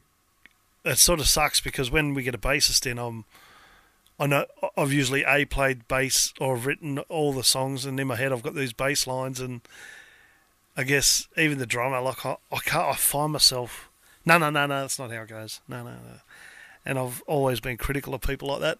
I've played in bands where we've had the front men and that just be telling people, no, this is the way it's got to be. And then I'm starting to find myself do it lately, and I'm checking myself, just going, no, you got to let them, for people to be interested, you got to let them have that creative input, Yeah. Otherwise, they're robots for you, and people aren't going to be into that. So No, and that's the magic of when you bring people together is letting them letting that flavor come in. I think otherwise, yeah, if you become too controlling, you restrict the music itself, because music Absolutely. is something that you do that is done collectively. Unless you're one of those people that can play every fucking instrument and then you record it all and it's like, yeah, this is me doing all of the things. Like, yeah. that's more power to you and major respect, because it requires an intense amount of artistry. I do it on some. I've got a couple of solo albums out, which I've done that, but I just don't enjoy the process as much. Yeah. I love the control because then it's exactly what I want to hear. And I do a lot of bluegrass. I got a bluegrass album out, country bluegrass, and it's it'll be kicky. Country bluegrass album out, and she's it's a different album, but I couldn't get players to play on it because can you name any good bluegrass players in Perth? Like, Yeah. yeah. Nah, There's not a lot, man. There's not a lot, so it was Yeah. like easy just to do it myself. But yeah, it's full on. Yeah, that's really interesting. So, well, I guess Trav, we've got to bring this beautiful conversation to an end. I've learnt so much about you, my friend. Yeah, You're a very you very too, multi-level, Jai. deep kind of dude. Well, I wanted to get into conspiracy theories, but we're going to have to save that for a future podcast, I think. Sounds delightful, man. And I'd love to hear a little bit more of the music as well. I was right into that. So for people at home and that are into it, check it out. The King Proteus. King Proteus, yes. Yeah. Check it out. Facebook. Hopefully we'll get a gig sometime soon. Yep. Probably. Yeah, if you're hearing this, hopefully offer us a gig. We'll take it. We'll take a gig. Well, we'll Yeah. make one. The 60/30 is always there if ever you need, just to get it out of your system. Yeah. That's what I say to people. It's a unique venue. It's always good to get the music out of your system. So, yeah, mate, awesome to have you here. Thanks for coming down. You've been a great guest. I've learned so much. And also, if anybody wants to be a guest on the podcast, by all means, come along down, spend some time here at the studio. We are going video. I'm trying to sort of keep up with the times of what everyone's doing these days, but trying to make the podcast become a little bit more popular, a little bit more legit. You never know, we may end up with T-shirts eventually, but mate, great chat. Before we go, just what's the plans? What's Trav doing in the next few months? Where you heading? Any news, anything happening? The only thing I'm going to be heading deeper into is myself, I would say, and learning and experiencing more about me on every level that I can. Do you meditate? Yeah, I do, I guess you could say. I used to do it strictly, but now my life has become pretty meditative. Yep. So I don't feel the need. So you've just relaxed. You're just really relaxed. I feel into every moment as best as I can, and follow the responses as they come up. Yeah. Awesome to hear. Well, once again, you're with Travis Brennan from now the King Proteas, ex-Transnational Crash, the Transnational Crash, Yeah. and Silent Deeds, mate. Great chatting to you. Thanks, Jai. Welcome back anytime. And, mate, we look forward to hearing your music a lot more. Actually, let's hear one more of your songs to take us out. One of the three. So we've got the one that wasn't about women. Now give me the one that's all about the ladies. This is the one. This song is legitimately inspired. It's called Lion, and this song is the woman who inspired this song also inspired the band name King Proteus. She knows who she is. I think she's up this way, up south. And this is a riff that came up because she brought out the lion in me. Interesting. Let's listen to the song. All right. Chuck Bredan from the Transnational Crest, now the King Proteus. Thank you very much, sir.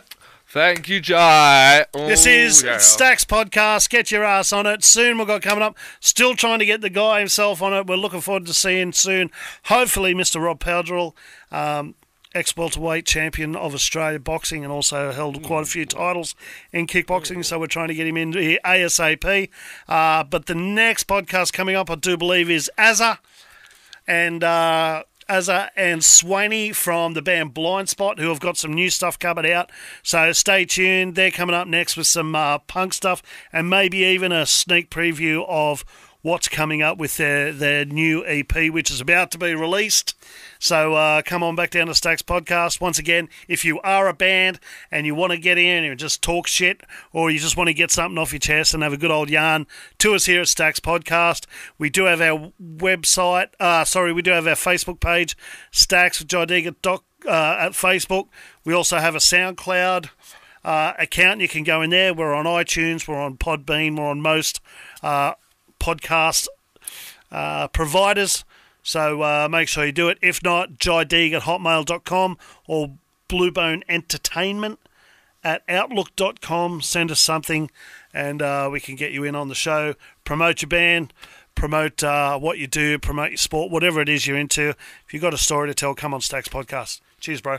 Thanks, man. And we're out. Lions are mostly active at night, seldom during the day. The darkness its friend, and foe to its prey. In hunger the lion knows its true nature, wild, fearless, and dangerous. As appetite unleashes, so does the lion. Once the lion's prey is within its sights, escape is futile. These hunger pains growl and groan, famished feeling, needing, feeding deep and down to my bone. Desire to fill the hole, emptier than December when I let the last one go. Now a choir of desire begins to sing me ever high. Passions burning to a fire and my eyes glow by light of full moon night.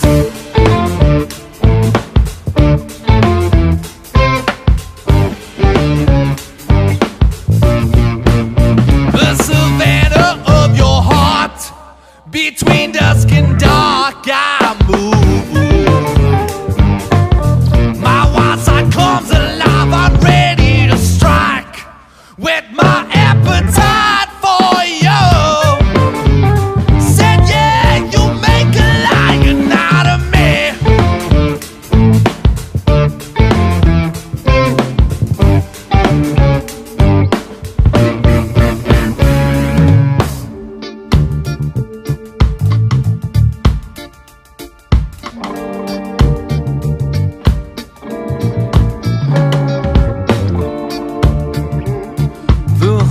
Just grows and flows, an addiction of affliction from the friction in our souls. Your pleasure is what I stole. Your affection was protection from connections I don't know. Eat you harder than a cannibal. Sexually we're flammable, becoming more like animals, and we let go in untamed primal modes.